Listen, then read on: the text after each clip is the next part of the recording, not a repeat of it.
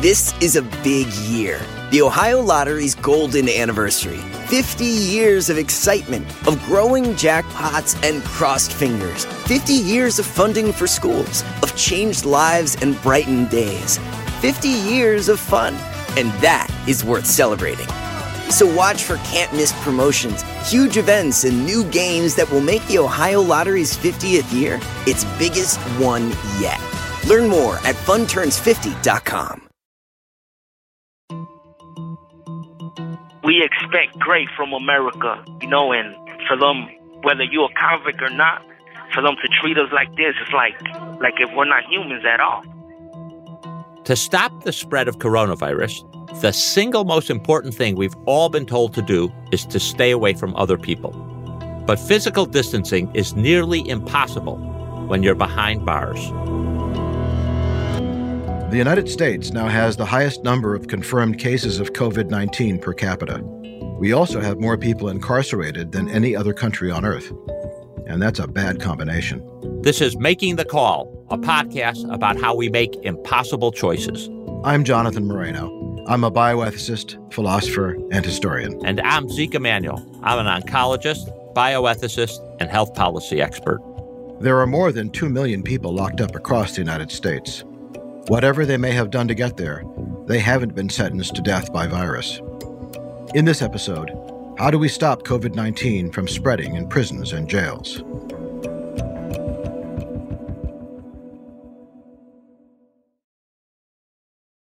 Zeke, I think we ought to get something established right away. Not everybody listening to this episode might care a lot about prisoners.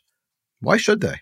Well, first of all, they're members of our society, and they're entrusted to the government, and we have to care how we treat them and treat them fairly. The second thing is that a lot of the people in jail, they haven't been convicted of anything. They've been arrested, and, we are a society that rests on the presumption of innocence. And I think we have to presume that these people are innocent until proven guilty, and all of them, especially if they're convicted and serving their time out in jail, they're going back into society. They're going to affect all of us. And we need to be sure that their health care, certainly in the case of an infectious disease like COVID, is attended to, if only out of self-interest. So one of the reasons we're in the situation we're in is because of deinstitutionalization. That was a policy movement that started in the 1960s. It really intensified in the 70s and 80s. And the idea behind it was that many people would be better off not in mental hospitals, for months or even years. We had medication that at least made us feel better, but it didn't necessarily make the patients feel better. And it certainly didn't get to the causes of their mental illness. But the hospitals were closed, and society failed to do what it was supposed to do, what politicians had promised in the 70s, and that was to create community mental health centers. There are some, but they're not enough, and they're inadequate. So we've now treated the prisons basically as de facto mental hospitals. We've been talking about mental health care for the population in jails and prisons, but that's far from their only healthcare condition that needs attention. We have a rapidly aging prison population, and they have the typical chronic diseases of older people, whether it's hypertension or diabetes or renal failure or heart failure. And so they need a lot of medical care. Yeah, these are very complex patients, even outside of a prison or a jail. And, as you say, they are getting older and they're getting the diseases of aging, including dementias. These places are not equipped to take care of those folks. And then we have the COVID-19 pandemic. According to the New York Times last week, out of the top 30 clusters of COVID-19 cases around the country, 3 are in nursing homes, 6 are in meatpacking plants, and 19 are in prisons and jails. And one place that's really been hit hard is in my hometown of Chicago, the Cook County Jail. It's the 3rd largest jail complex in the entire United States. Under normal circumstances, the daily jail population's around 6,000 people, with a lot of people coming in every day and going out every day. And the consequences, lots of COVID-19 in the jail. We don't know the true number because not every prisoner is tested, but we do know that when we were recording, 7 inmates have died from coronavirus complications, which seems pretty outrageous to go into a prison and end up dying from something totally extraneous. So the interviews you're about to hear with inmates from the Cook County Jail were done at the beginning of April. All these men are being housed in a residential treatment unit, which means that they are receiving care for some serious medical condition even before the COVID-19 pandemic. We're not using their names, of course, to protect them against possible retaliation from the jail itself. Well, me, I pray a lot, so I pray a lot and read books. Oh, it's terrible. It's we on a dorm and oh boy, we just pretty much piled on top of each other. It's hot in here right now. A lot of guys are sick. It's hard to stay away from each other because we're in a dorm and it's 39 people. It's impossible. You're literally like 2 feet on top of each other. You know, you're sleeping 2 feet from the next person. They've been sick, so of course, you can't help but think, well, I'm exposed too by only being a couple of feet from them all the time.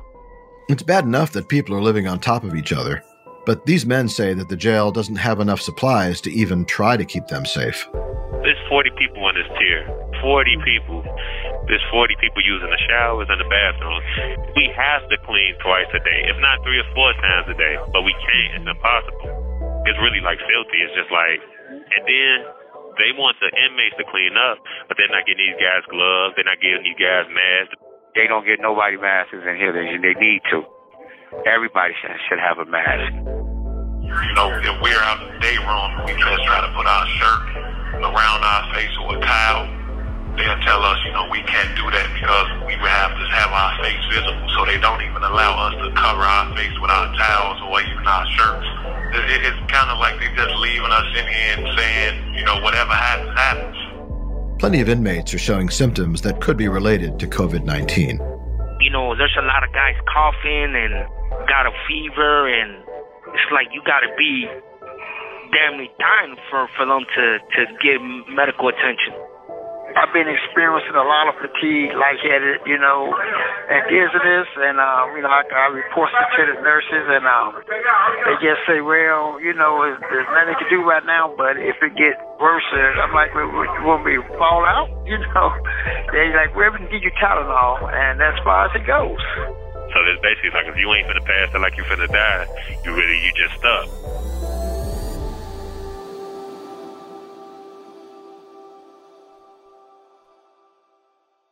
Remember, all these men live in a medical unit, some with serious conditions that make them even more vulnerable to the virus. I was also just recently diagnosed with Hodgkin's lymphoma, phase 2, since I've been here, and I have no medicine. I'm not seeing the doctors. Yeah, I got asthmatic, heart condition, plus diabetes. When I do see a doctor, they tell me they can't address all my issues because I got too much going on. It'd be the exact words, and pretty much just put me up out the office. I've been taking chemotherapy since I've been here for the last couple months, and I also have high blood pressure. I have an enlarged heart. I also recently just found out about a recent hernia, and that's due to the chemo and the side effects of the chemo, and it's been hurting my body so bad. I just found that I had a hernia, so for me to be a high-risk person, I still don't know when the next time I'm even going to court to even possibly get a bond or be even let out on electronic monitoring. Many people in county jails are eligible for release, but can't afford to pay their bail bonds. My bond's $200,000 right now, right? And now they say that violent offenders can't get bond hearings. But if I had $200 right now, they'll let me out and won't blink twice. They'll let me walk out of here today and don't care about violence or nothing. I'll walk right out of here. But I can't afford $200,000 because you can't take care of me in here. I'm asking for a reasonable bond. I've been in here 7.5 years. I'm asking for a reasonable bond. I can't get it because I'm a violent offender. But if I had $200,000, it wouldn't matter how violent I am. You let me out. The threat of the coronavirus only adds to the everyday stress of living behind bars. Everybody's on edge. It's a lot of emotions flying because people is trying to get out of here. They're trying to contact their family and let their family know what's going on. And just hearing the lies every day on the news, you know, people is really getting fed up. And of course, this is a jail, so, you know, at any point in time, if a fight breaks out or someone's getting attacked, you know, they'll just be left on their own. Because the guards is not on the deck. They're not watching us. They don't see what we're doing. It's like they don't care. They just keeping us here and like y'all fed for yourselves. I've got sick since I've been over here. You know, I just dealt with it. I'm still dealing with it. A guy that just died, I know him, and they took him from a cell environment and put him behind on a dorm, and he died because he caught the corona. Y'all causing people to be sick. That's what they're doing. If people ain't sick, they making them sick. They killing people themselves.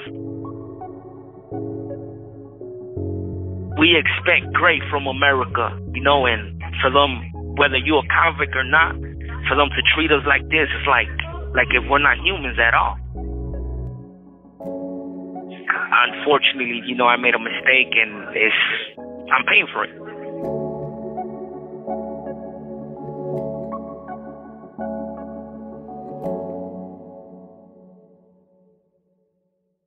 This is a big year. The Ohio Lottery's golden anniversary. 50 years of excitement, of growing jackpots and crossed fingers. 50 years of funding for schools, of changed lives and brightened days. 50 years of fun, and that is worth celebrating. So watch for can't-miss promotions, huge events, and new games that will make the Ohio Lottery's 50th year its biggest one yet. Learn more at funturns50.com.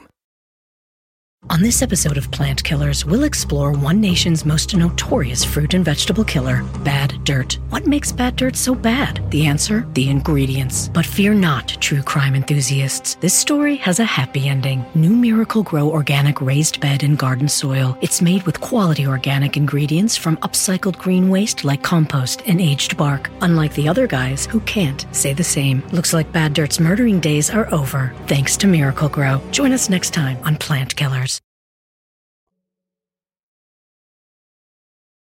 What we've just heard described from inside the Cook County Jail are just really horrific conditions. Zeke, would you say that bioethicists have taken much of an interest in what goes on in prisons and jails up to now? Well, you know, bioethicists were really active in what you called at the top of the show, the deinstitutionalization of people out of asylums onto the street and getting outpatient treatment. I would say in general, bioethicists have not been as active as they might about the conditions in jail. This is actually, I think, a very serious bioethical issue. Yeah, it's interesting that many of us in bioethics have been very interested in making sure that there are no abuses of prisoners in human experiments, but we haven't really focused on the other ethical issues in prisoners' health care. I agree. And one of the big issues that happens is how these people get regular care, especially regular care that is expensive. I remember when I was an intern and resident working in Boston that we often had prisoners who came into the hospital, and almost invariably they were sicker than normal patients, and they came in with more advanced, complicated illness, as if by the time they got to us, it had gone pretty far. Yeah, some years ago when I visited San Quentin, an enormous prison in the Bay Area in California, one of the prisoners said, you know, in prison, you have to convince two people you're sick. First, the officer, and then the nurse or doctor. And if the officer doesn't believe us, we don't get to see the nurse or doctor. I think that's one reason that, as you describe, medical problems have a way of building up in prisoners before they're properly seen by a doctor or a nurse.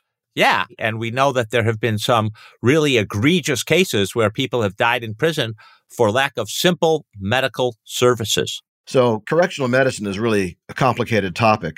To learn more about it, we decided to look at another big city with a jail population similar to Chicago's, Philadelphia.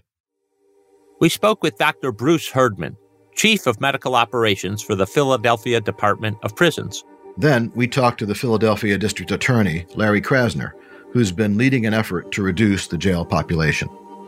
First, here's Bruce Herdman.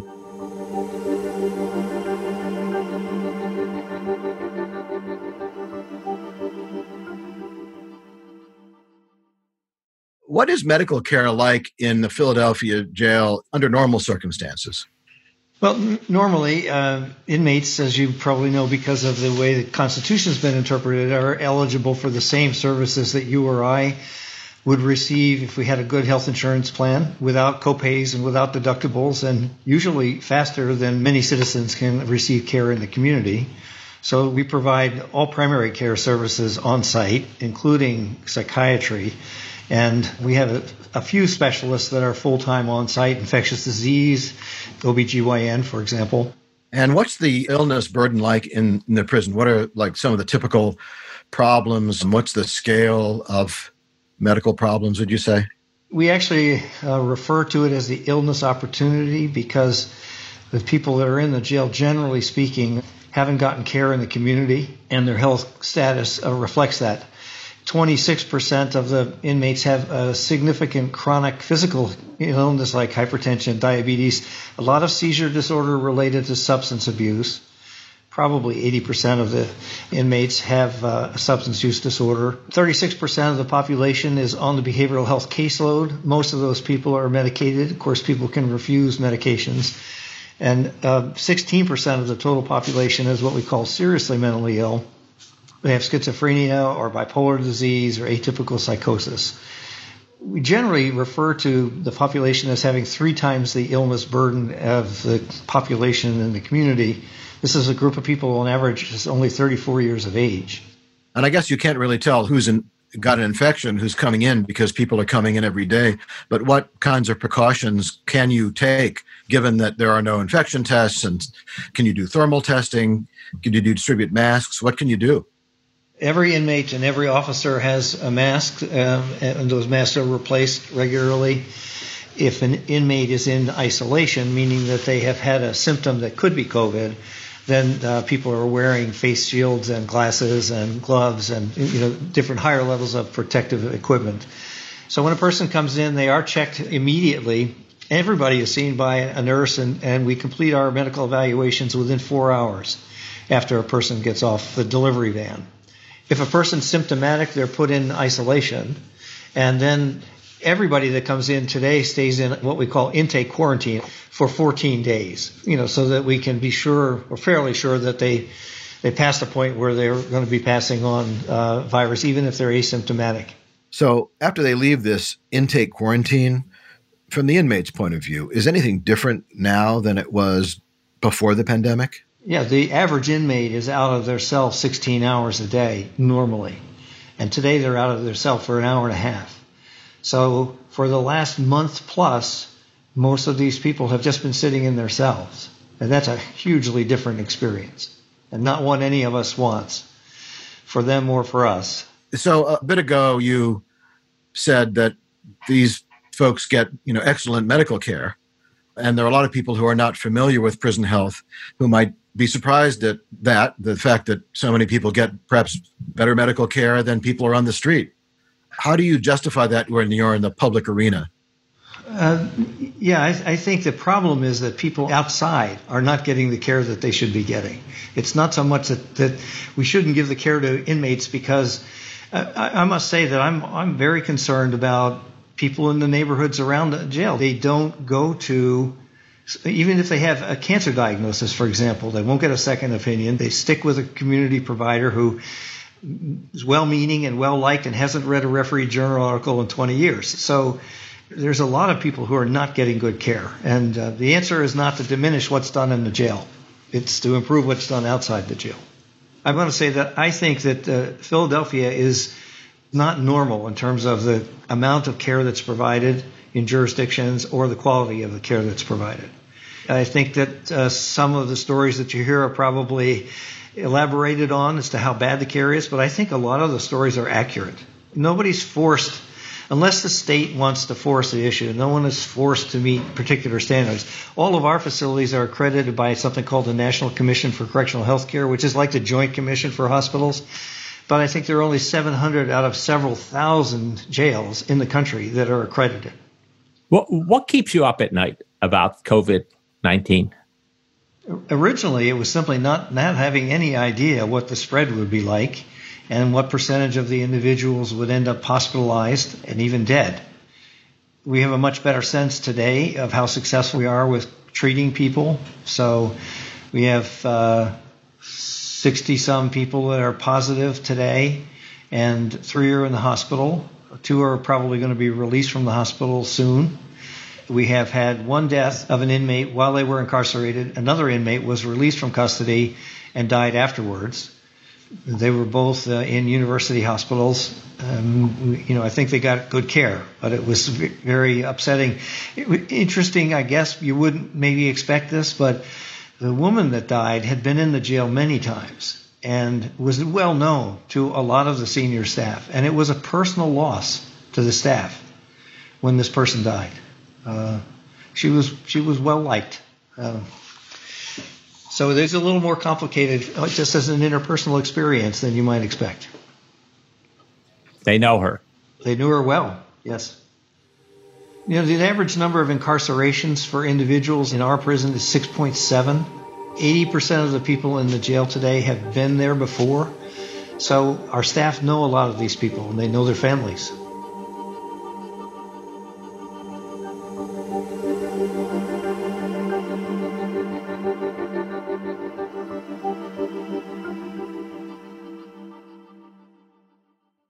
This is a big year.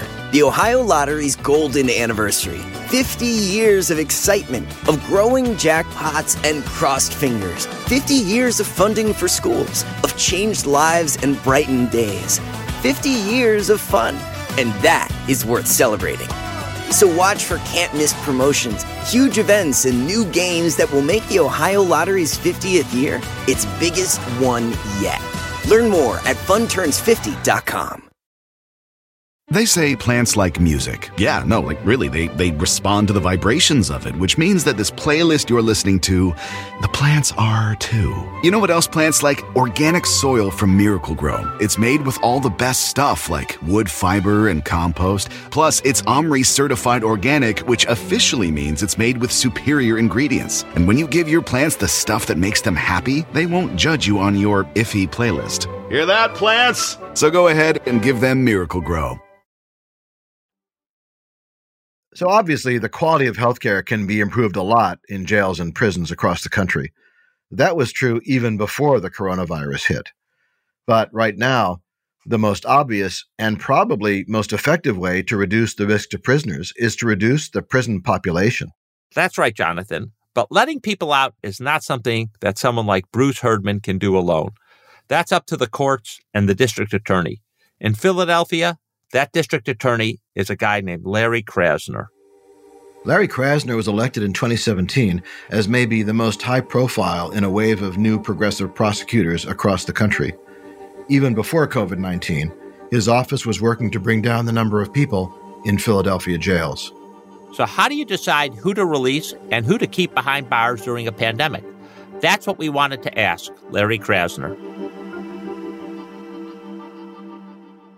I think it's fair to say that your background is a little unusual for a DA. Would you say something about that? I mean, in the sense that I am in favor of seeking justice, yes, it is a little bit unusual, and I don't. You can be a little more specific.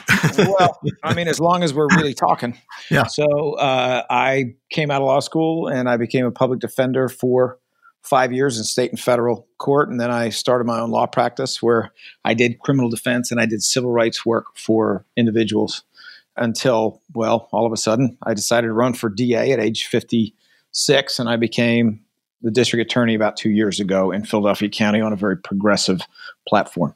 We call that switching sides, don't we? No, we don't, because you either believe in justice or you don't. And there's good work to be done as a defense attorney, and there's good work to be done as a prosecutor. So one of the changes that you've had to deal with from a policy standpoint as DA has to do with the population of the jails. What have you had to do to bring that population down? And I guess even before that, how did you come to the decision about the need to do that?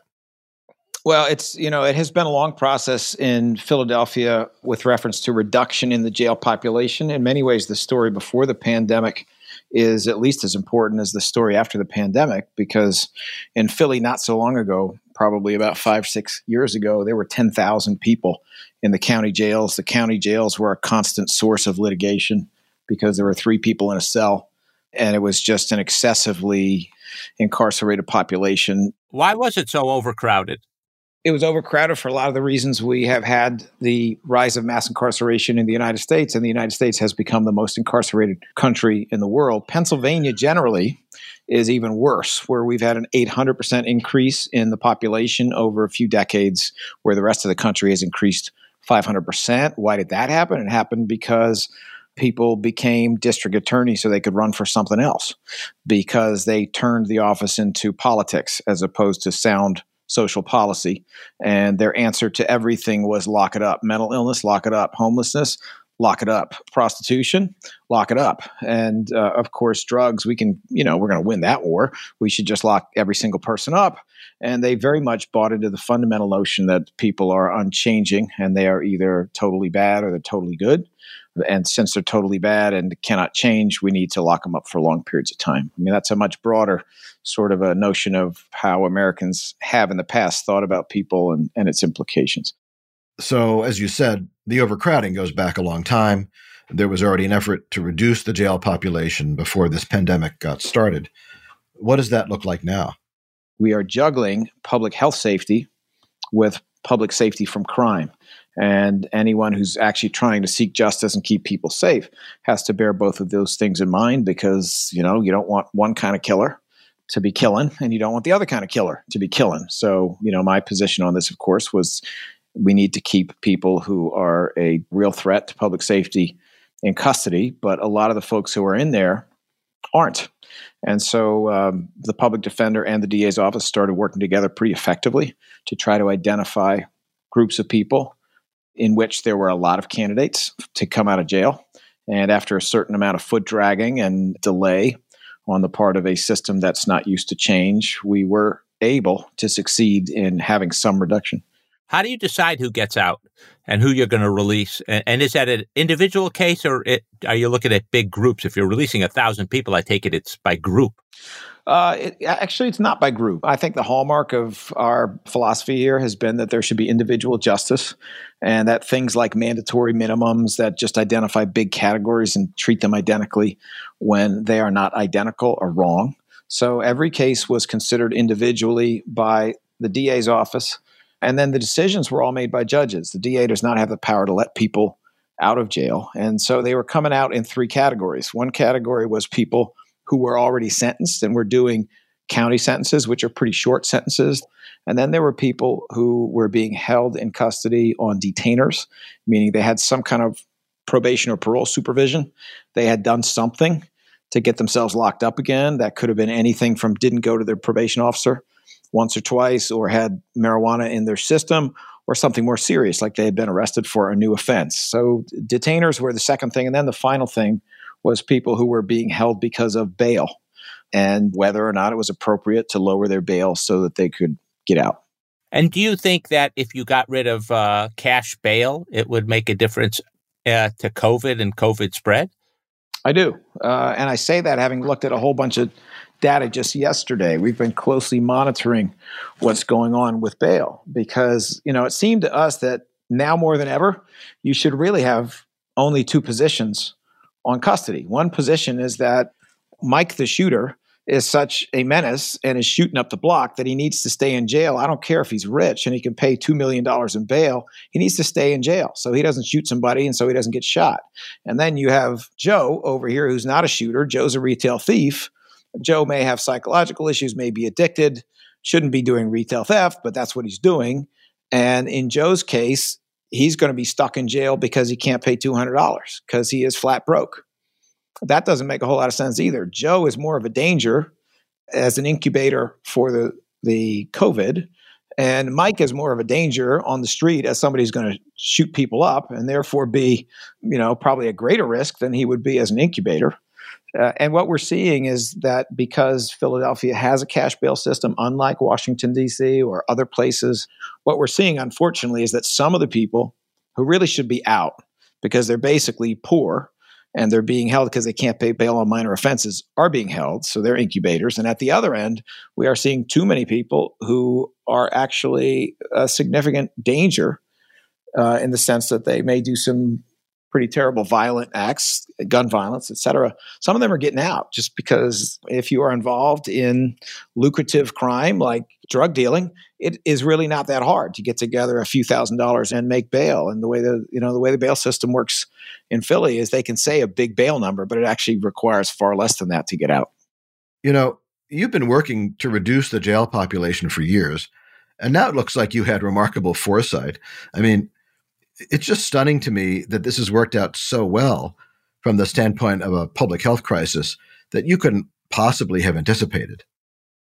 Well, it's a complicated situation because even crime is following some new and interesting patterns. We are seeing increases in a few areas that are truly alarming. One of them is homicides. Another one is shootings. We're also seeing a spike that's significant in commercial burglaries.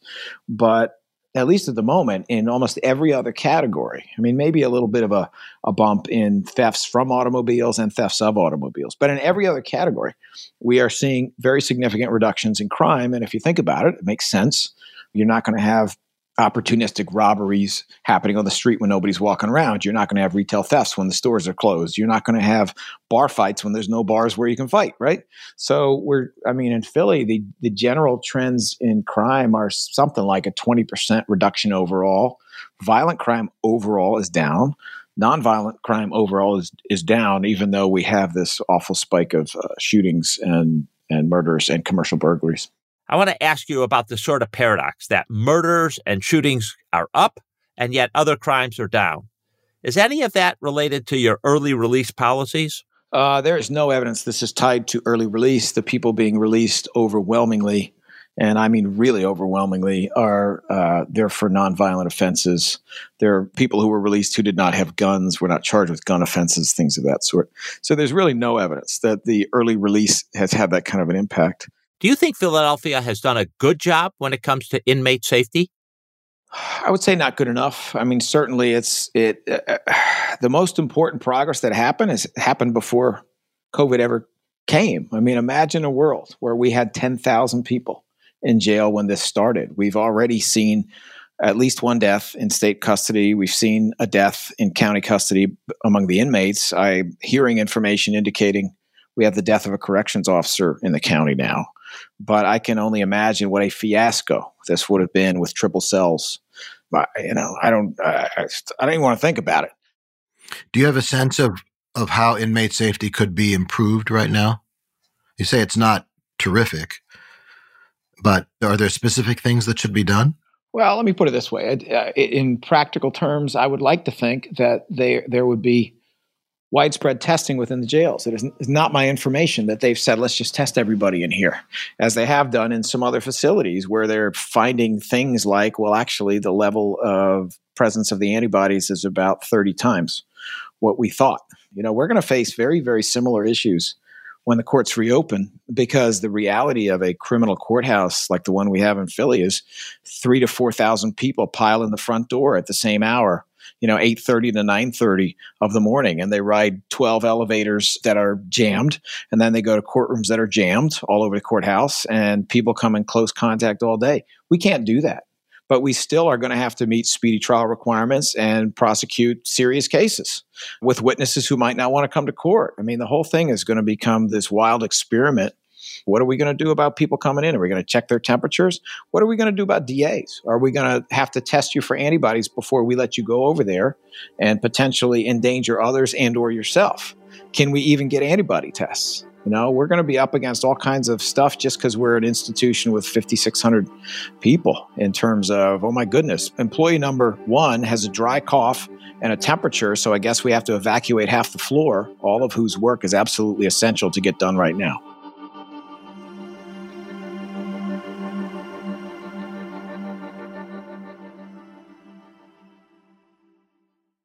So at this point, thousands of people have been released from prisons and jails all over the country, with counties and states trying to mitigate the spread of coronavirus. But it makes you think, did all these people need to be locked up in the first place?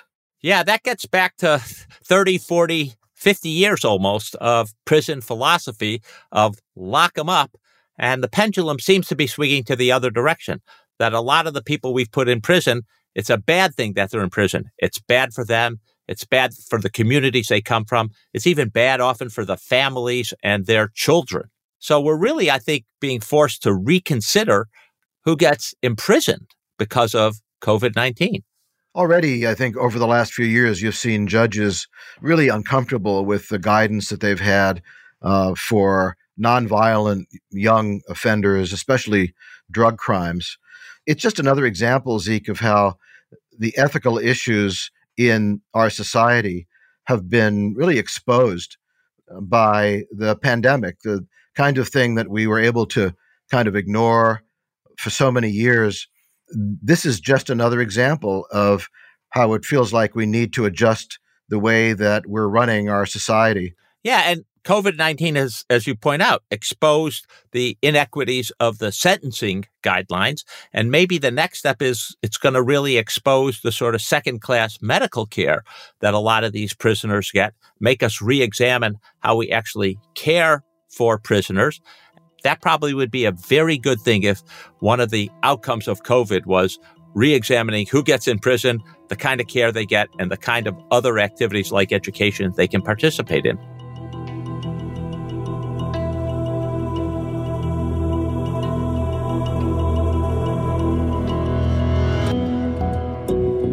Making the Call is a production of Endeavor Content. Executive produced by Max Friedman, Jonathan Moreno, that's me, and Zeke Emanuel. Created by Jonathan Moreno and Zeke Emanuel. Our managing producer is Jasmine Romero.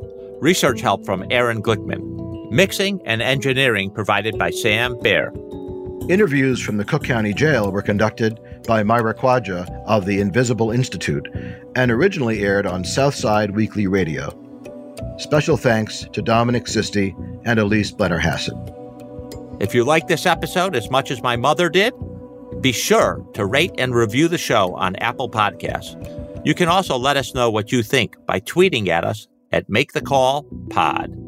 We'll be back in 2 weeks with a deep dive on vaccines. We'll be tackling questions like, when a vaccine is ready, who will get it first? And can we mandate being vaccinated? Tune in for the answers on Wednesday, June 3rd. Thanks for listening, and please stay safe during the COVID-19 pandemic.